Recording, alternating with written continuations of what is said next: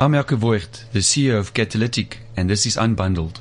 In this series, I help to demystify technology in the world of business. Join me as we explore how technology can make your business better. In this episode, we're talking about server virtualization.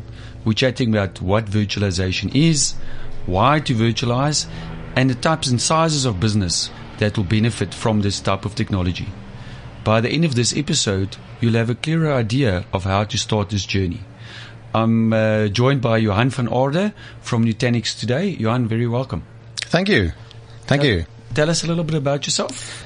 So I've been in the technology industry for the better part of about 20 years. If you include overtime, close to 50 years. And the reason why I joined Nutanix was I was getting tired of doing all the overtime, all the after-hours work. So Nutanix has got a saying, we give you your weekends back, and it's literally that. So I know everything about, I know a lot about data centers and everything data center related, covering customers from South Africa and Africa, and I mean technology's changed. So that's me. Okay, thank you very much. Okay, so let's kick off. What is virtualization? So if you take virtualization, you're literally taking a subset of a technology and you virtualize it. You're making it software defined. In a server virtualization, typically you take the server and you make it a software server. So you get all the functionality that you would get from the physical hardware, but it's a software defined, software specific. Okay. And we're going to get to that later, because one of the things that I always like to do is we try and make whatever we talk about practical, so that if we've got a business owner that's listening, they understand what it is that we're talking about. And most people that's non-technical go, well, I'm just checking out because I'm non-technical, but we'll get back to that. So perfect. Why would a business embark on this journey to virtualize? So the main reasons normally is cost.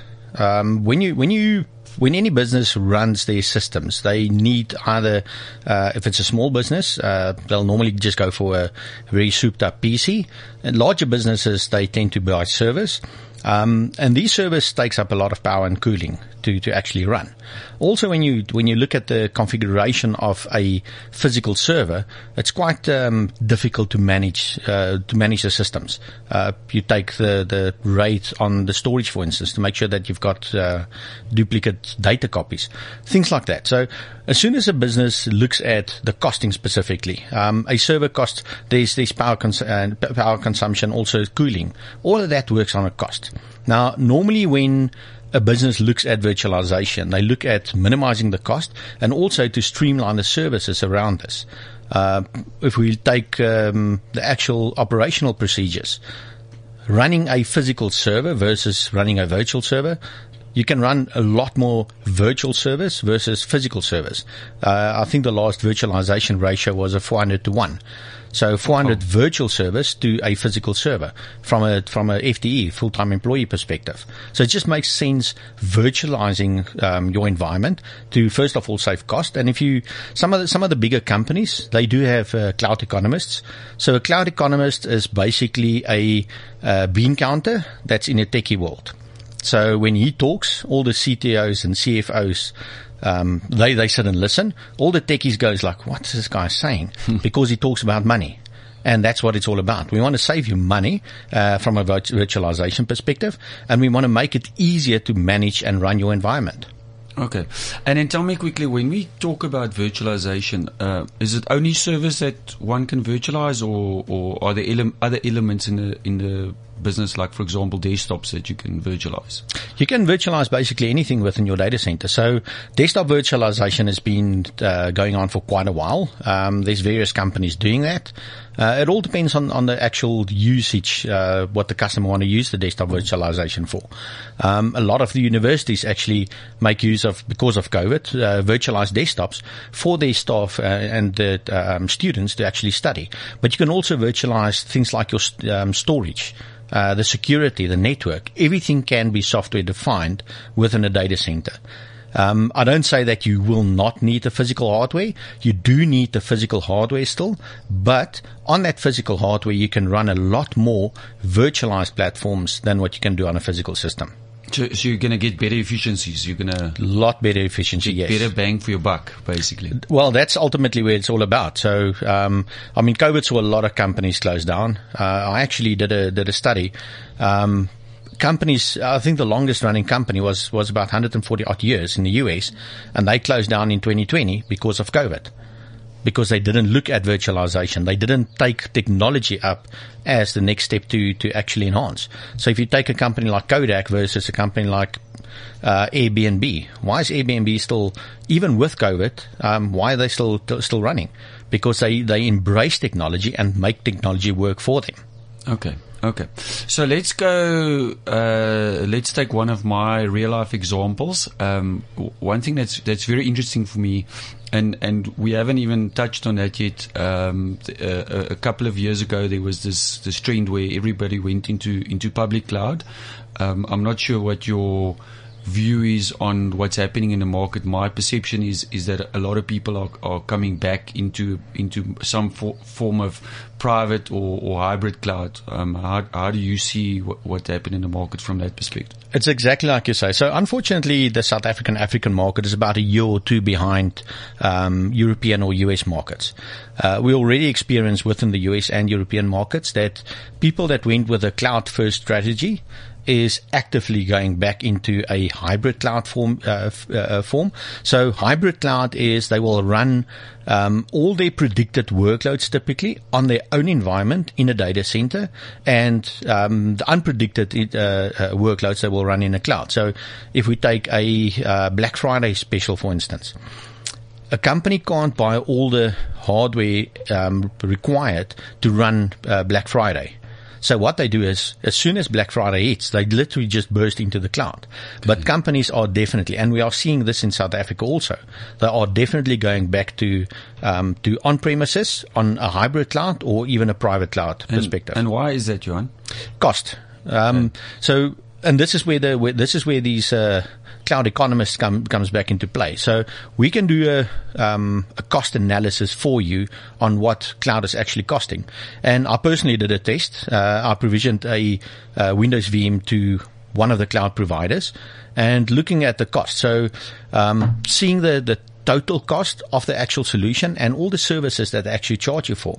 Now, this cloud provider actually added additional services onto this Windows machine. It's a normal Windows desktop that actually cost more.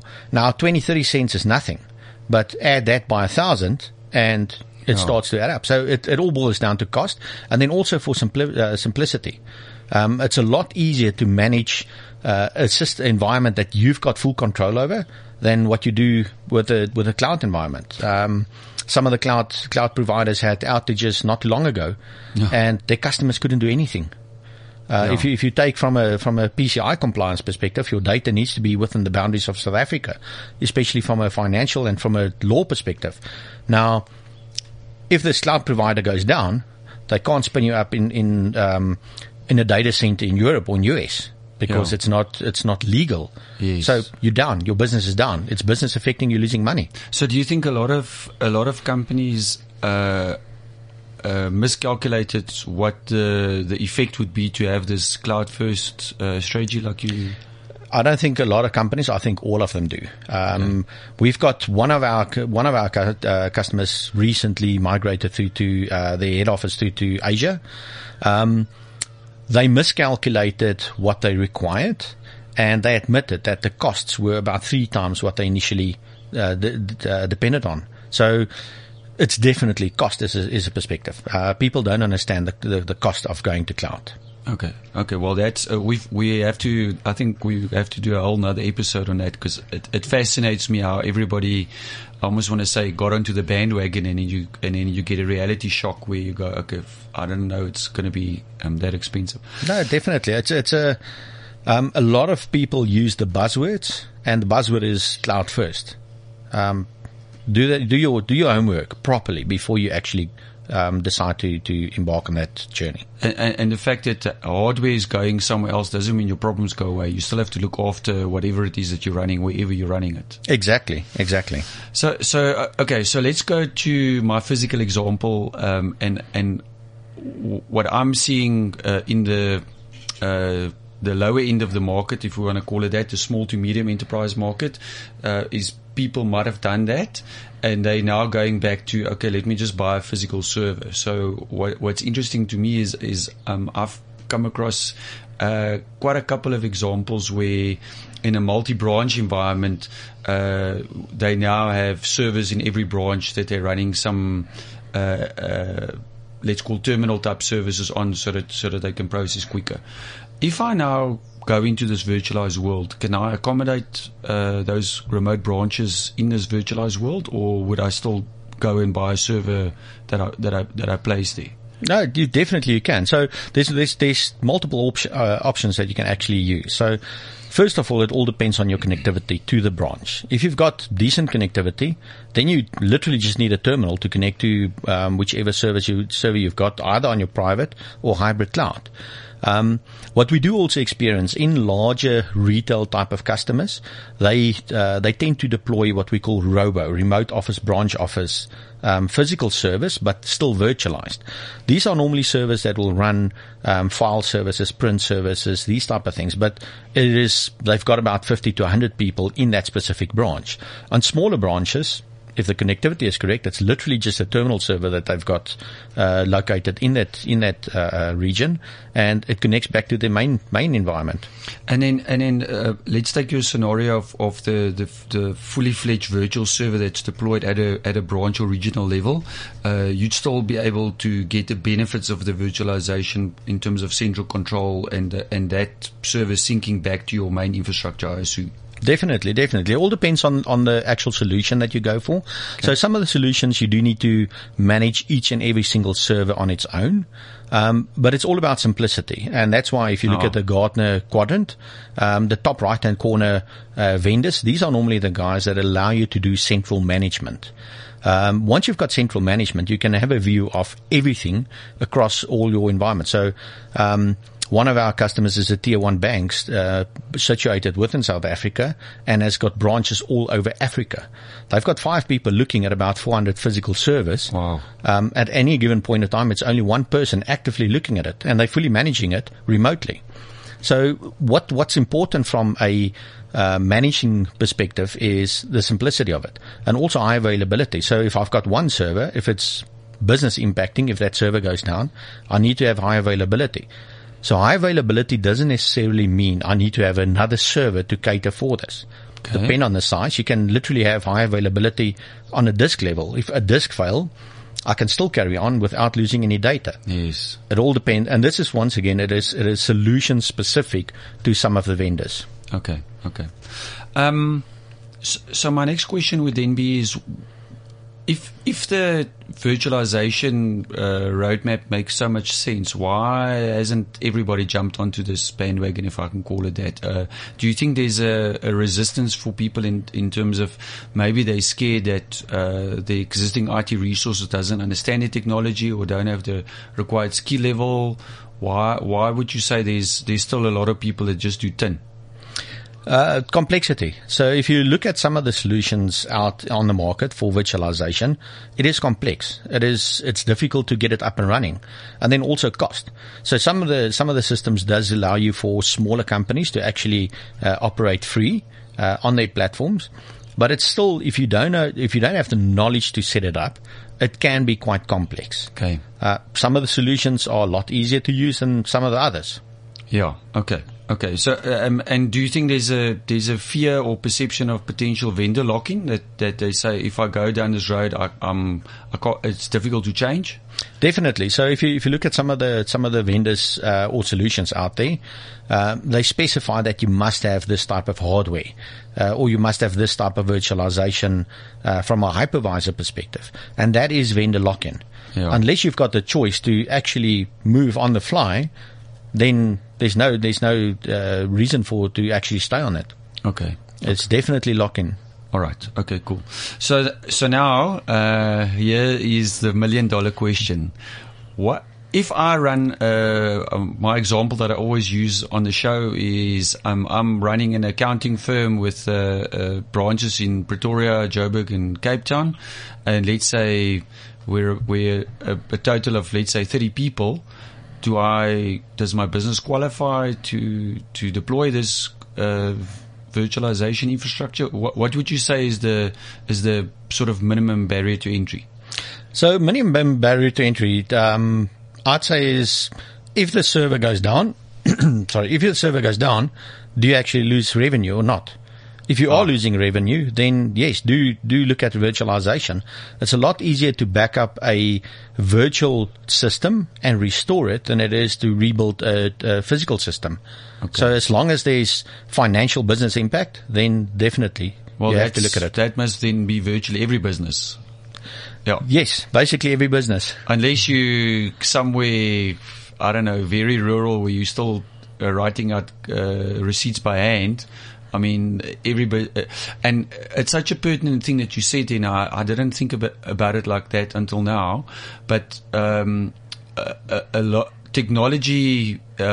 Somebody actually said to me earlier in the week, often tends to be a grudge purchase because if I'm the business owner and I have to now fork out money for another server or another this or another that, it's almost begrudgingly, and I'm going, but it's actually hampering my business. But if I embrace it and I understand what the impact is of my business standing still, like you said now, then it makes the decision and the strategy a lot easier to deploy. Definitely. I mean, if we take, let's take Transnet, for instance. They were in the news fairly recently, with hackers and some ransomware.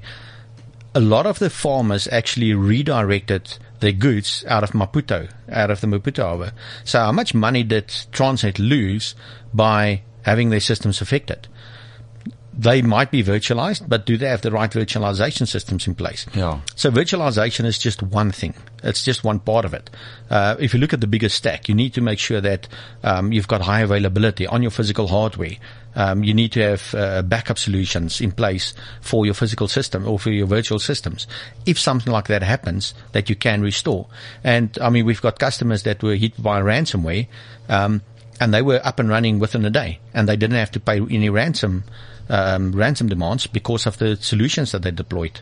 Okay, and that comes up literally in every show, even though I try not to hammer on it. But I mean, the reality is it comes back to the same story. So number one, you have to understand what the cost is of your business standing still, and then number two is how quickly do you want to be able to operate, and what's the risk of losing your data? And I think there's still a lot of people that don't fully comprehend what the value of their data is. There's these buzzwords that our industry have. Data is the new oil, or whatever that story is. It sounds buzzwordy, but if you cannot access your data through some sort of ransomware event or whatever, what is the cost to your business? It might be closed down forever. Definitely. I mean, if it's a little mom and pop shop with a PC running a point of sale system, and they sell bread and milk on a corner street cafe, if the PC dies, then they haven't lost that much because it's mostly a cash business. Yeah. If you're one of the largest retail companies within South Africa or Africa or wherever in the world, and your business closes down or you don't have access to your data, you're literally losing millions. Imagine a bank is hit by ransomware and they can't access data. Within the industry today, if I try to withdraw money at an ATM, for instance, and the ATM is offline. I've tried 5 different ATMs, different banks' ATMs, and I can't withdraw my money out of my account, and I need it. It's quite easy to go online and apply for another account at another bank. Yes. And we need to keep our customers. So we need to be customer focused. To be able to be customer focused, we need to be able to ensure that our systems can cater for whatever life throws at it. Nobody expected COVID to happen. And do a study on how many companies actually closed down worldwide, long-standing companies, because of COVID, because they couldn't cater for the unforeseen. And I want to now bring it back to who I believe the bulk of our market is that we speak to. I'm coming back to my example of my accounting firm. That data that sits on the 1 or 2 servers that I've got in the back room in my office in Johannesburg is probably principally as worth as much to me as that large retailer's data that you're talking about, because without that, maybe 15 or 20 years of my life that I spent building the business is just gone. So there's no business too big or too small that shouldn't have, look at this and say, okay, right, maybe I need to consider what the impact on my business will be. Definitely. I mean, even if it's a small mom and pop shop and you've got customer data on there, protect your customer data, because if you've got a marketing campaign that you run and you don't know your customers, even if it's just an email address, if it's value to you financially in generating additional business, then protect it. Make sure that it's available. Make sure that you've got access to it at all given point of time. So, okay, now let's make it practical. If I now I'm sitting in my accounting practice and I listen to this episode and I'm going, I think I need to investigate this a bit more. What's the right place to start? Where do I start to see if I can embark my business on this journey? The best place to start is look at typical system integrators, people that do this for a living. Don't phone your neighbor's son-in-law because somewhere along the line he works in IT. He's actually just a desktop technician, but now he needs to advise you on virtualization. Contact professional companies out there that specializes in these. They know what is in the market. They know what's best practices, and they know what to do to ensure that your business can stay up and running and can actually flourish. Okay, thanks, John. I think that's good advice. Is even if you have existing IT resources, it cannot hurt to get a second opinion, a professional opinion. You representing a vendor, are you guys available to customers, or would it always have to come through a partner, or how would that work? So we will always engage a customer. We don't deal direct with customers for the simple reason is we make sure that our partner community also benefit from representing my company. Correct. So, but we are actively involved in all companies, all our customers directly. We just don't sell directly to them. So for objective advice, you guys are available. You're just not going to sell to the end customer. Definitely, yes. And the fortunate thing is, the people working for the company they've been in the industry, with various companies, various vendors for quite a long time. So they know what's best practices, not only from my company's perspective, but also from industry standards perspective. And we've got an NPS score of over 90 for over 7 years.